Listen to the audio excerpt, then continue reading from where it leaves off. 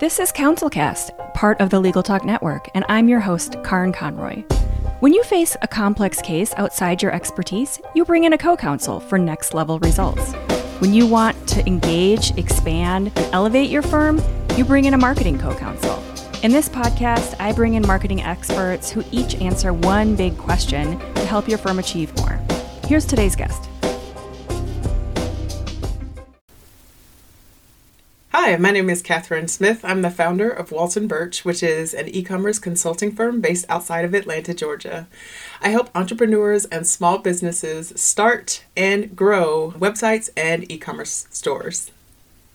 Hi, Kathryn. Thank you for being here. This is going to be cool because, first of all, I love talking about technical stuff, and I think e-commerce gets a little bit technical. And so I'm looking forward to this conversation. So thanks for coming and chatting with me today.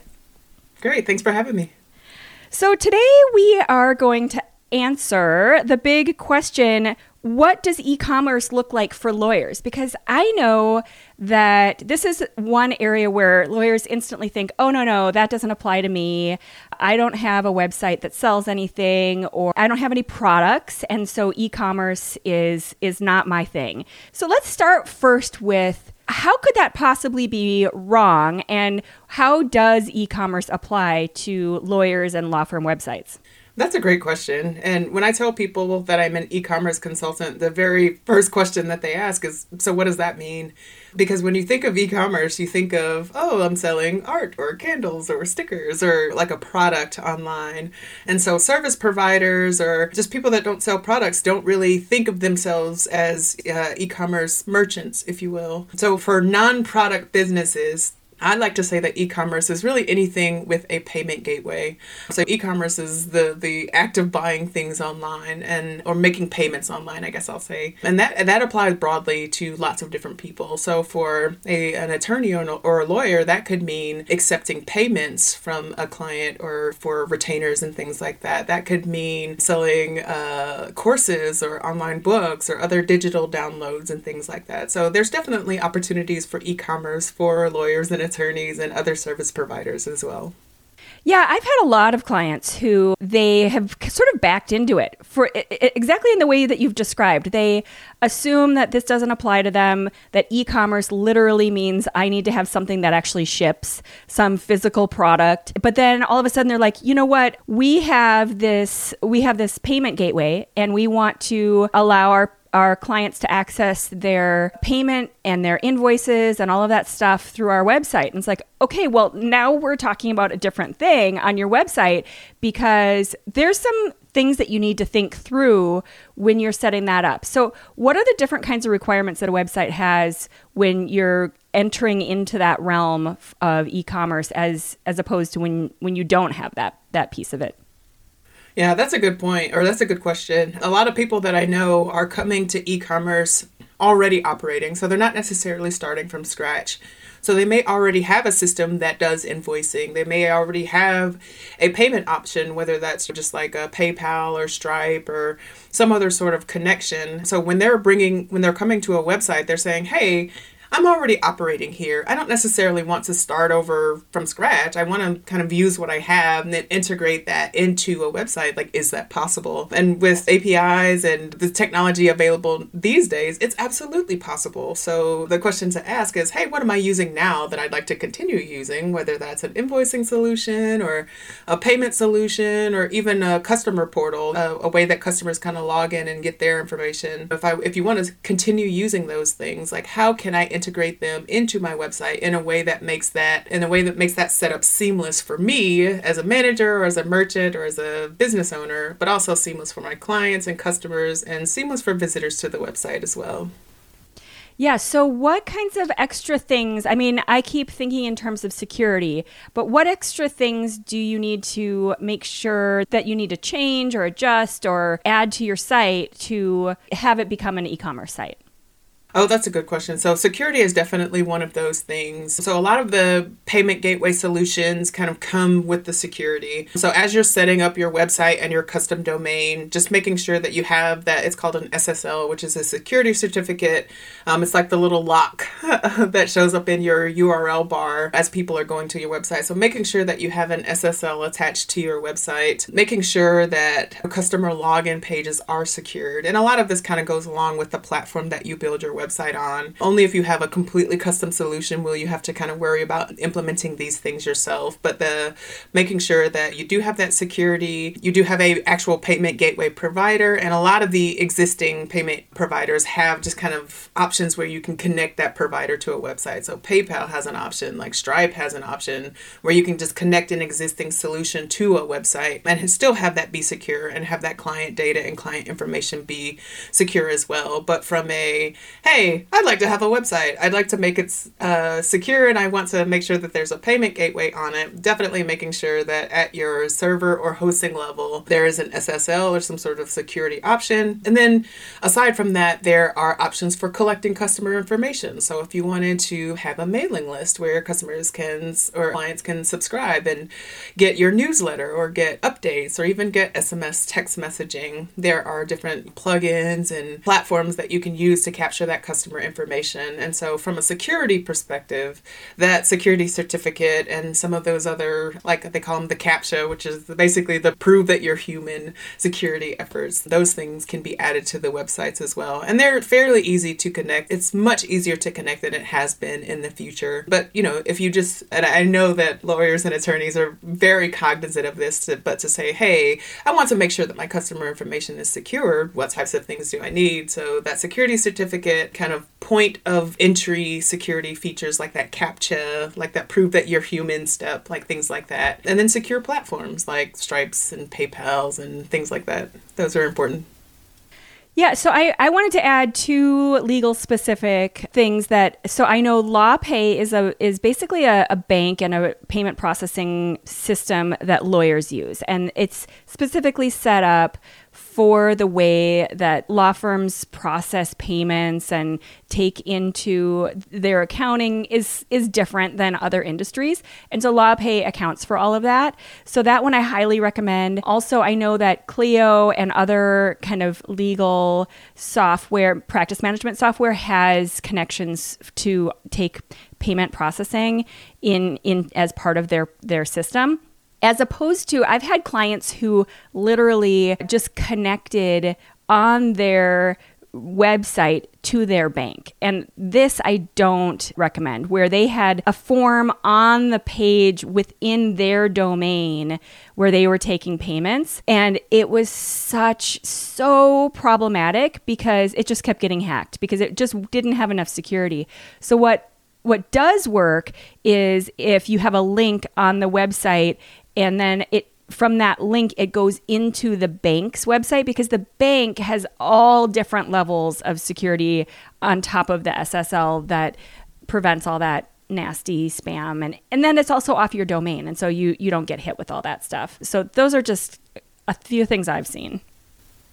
Yeah, and just from a paperwork perspective, and I know I don't have to tell attorneys or lawyers this at all, but just from a paperwork and having receipts, literal and figurative receipts, being able to track those transactions and issue invoices and apply those payments to accounts, like having a system kind of around that is super helpful. So you don't necessarily want a naked payment gateway or a naked gateway to a bank just to process payments. You really just want to include that in your customer or client experience. And from a branding perspective, like having your logo on things and having things date and time stamped and associated with the actual services being rendered is super helpful. So yes, definitely a little bit of structure. Yeah, Definitely. Lots of security.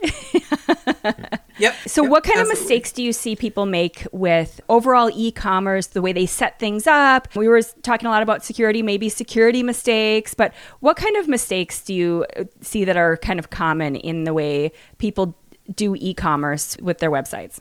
Yes, so there are so many website and e-commerce solutions available, and the solutions vary based on what you're doing. So there are a lot of people out here that sell at marketplaces and pop-ups and basically in person, and their website is an extension of that. So you have like a in-person presence, like a POS or point of sale system, and you have a website to go along with that. But for somebody who only has an online presence, like a platform that supports that point of sale service is a little bit overkill. So the thing that I see people kind of falter the most is just picking the wrong platform. So is there a point of sale option? Do you need a point of sale option? Probably not. Yeah. If you're an attorney. Yeah, most law firms, they're not going to actually hand over a credit card at your front office desk. They feel kind of awkward. If you are selling apricots at a farmer's market, you're going to need that thing where you can swipe somebody's credit card right there. But yeah, I mean, you have to kind of think about who you're selling to and how that all kind of normally plays out. As you said that, I thought about merch. Like, what if I opened my law firm and I just had like Smith Incorporated, Smith and Partners, and I'm selling t-shirts? If I'm selling t-shirts in the lobby, then by all means have a point of sale system. But it's kind of probably weird, overkill. But okay. But to just kind of add on to that. Yeah, I know, right? Yeah. Hey, to each his own. I won't knock it. Like, I know. People buy all kinds of things these days. So I would not be surprised.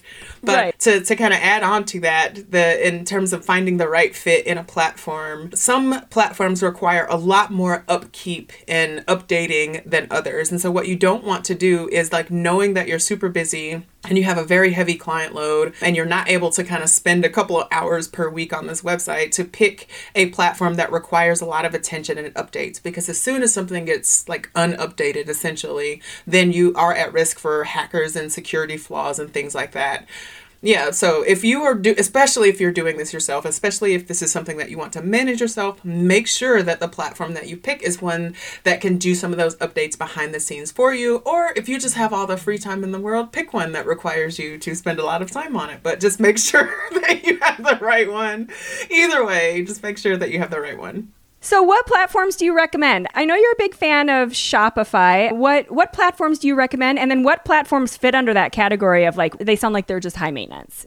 Yes. So I recommend Shopify for product-based. I mean, if you are selling merch in the lobby, then Shopify is probably a great platform for you. The only other time I would recommend Shopify for a non-product-based business would be for maybe like digital download. So if you're selling courses or books or like something that can actually be shipped, then I think Shopify would potentially be a good platform.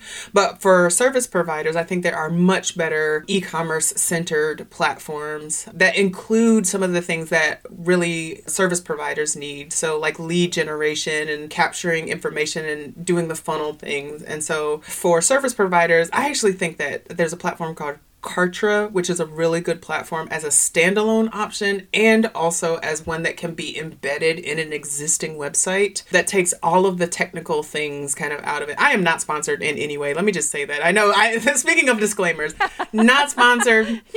I am not this is not. No, but it's good to know because there are so many different options out there. So what are the ones on the other side of the list that you don't recommend that are kind of high maintenance? Because I have a feeling I know what you're going to say, but I'm curious to hear. Yes, I know. Like, I really just, as a person who has built her own website on WordPress, I do not recommend WordPress for people who are very pressed for time, just because it is, as an open source platform, there are compatibility issues with the different things. So it's really great. The strength of WordPress is also the weakness of WordPress. The strength is, hey, you can basically get a lot of functionality from lots of different places through this open source framework, but that means that all of those things have to be constantly updated to remain compatible with each other. And the biggest challenge that I've seen, even for me personally, as someone who builds websites for a living, is keeping that compatibility up to date. And as things change, making sure that they still work very well together. So unless you moonlight as a web designer, or you just have an abundance of free time or the budget to hire someone to kind of really pay attention to this and keep it updated, I would not necessarily recommend WordPress for like a solopreneur or someone who's operating a very small office and doesn't just have resources to dedicate to the maintenance and updates for a WordPress site. Yeah, we do solely WordPress sites, and then we have a lot of clients who are use our maintenance plan. And the clients who have e-commerce sites, it's significantly more expensive for exactly the reasons that you're describing. What we're doing on a regular basis for those websites is a ridiculous amount of more time than the sites that are not e-commerce. And the fact that like when these things break or aren't quite updated within the first 3 minutes, things start to fall apart. And that's their sales. So you have to be on top of this stuff very regularly. So I really, if you have a WordPress site, which I'd say the majority of firms' websites are built on WordPress, you really have to have someone managing it and maintaining it and keeping up with it. And it shouldn't really be somebody who's a lawyer or someone inside your law firm. You need an expert doing this because you're at the next level of technical requirements for a website at this point. Absolutely. And like just having that not go right opens you up to just a lot of risk. And I know that lawyers are risk averse. Like that's not something that you should want to do. Like stay in your lane. Like, do what you do exactly. well, I feel which like is protect people from risk. And that's just something to know. Exactly. And that's something to know going in. If you're adding an e-commerce element to your site, you are taking it to this next level, and it really is going to require a babysitter, basically. And so make sure you get that babysitter who knows what they're doing so that it doesn't create this giant mess for you. Because hacking a regular website is one thing, but hacking an e-commerce website is next level messy.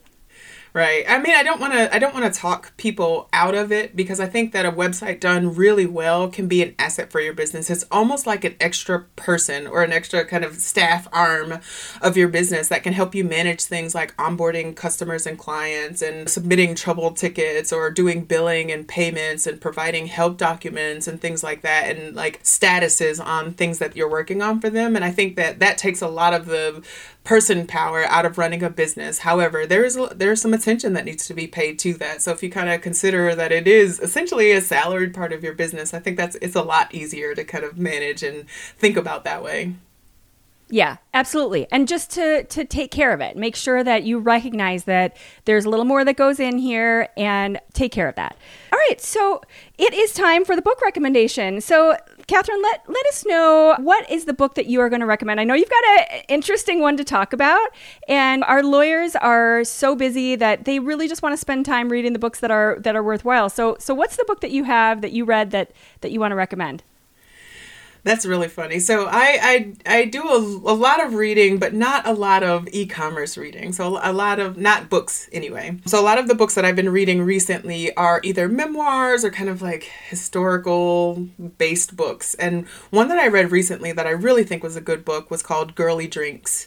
And it was about the history of basically women in the alcohol industry because there's not a lot of visibility. And women have been operating behind the scenes for hundreds, if not thousands of years when it comes to like drinking and the culture associated with that. And I think that's a really good book to read. Books like that are really good to read to understand how we've gotten to where we are as a culture, as an industry, as a society. And who were those people that have been overlooked? You're like, women didn't get into brewing. And you're like, nah, women have been brewing for a while. So it was that book specifically, extremely entertaining as an audiobook and also as a book as well. There's some recipes in it and informative. And really, it's just really helpful to kind of understand like how women have been operating behind the scenes and helped us get to where we are as a culture, as a drinking culture, and made honestly some breakthroughs in that industry. So I really like that book, and it's called Girly Drinks, and books like that really just help you kind of understand like the history behind the history.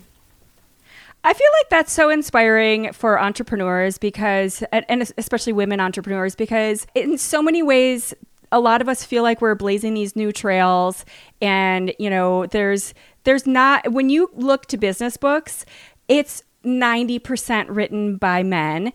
And so I actively seek out business books written by women, and it's not super easy to find. It's basically like Lean In, like Sheryl Sandberg, who's a billionaire, and I don't really relate to her on any level. Like, I didn't have a similar career path as she did. And so, like, she's got some good things to say, but these kinds of books are cool because it's like, okay, who are these people who have been overlooked, who are behind the scenes, but who are really driving the course of this industry and the business and everything? And like, what lessons can we learn from, the things that they did? That sounds amazing. We will obviously link to that book in the show notes. It'll be added to our library, but that sounds like an awesome thing. Plus, I love it when they're a little bit entertaining too. Like, that always adds a little extra. Oh, it's very entertaining. Yeah.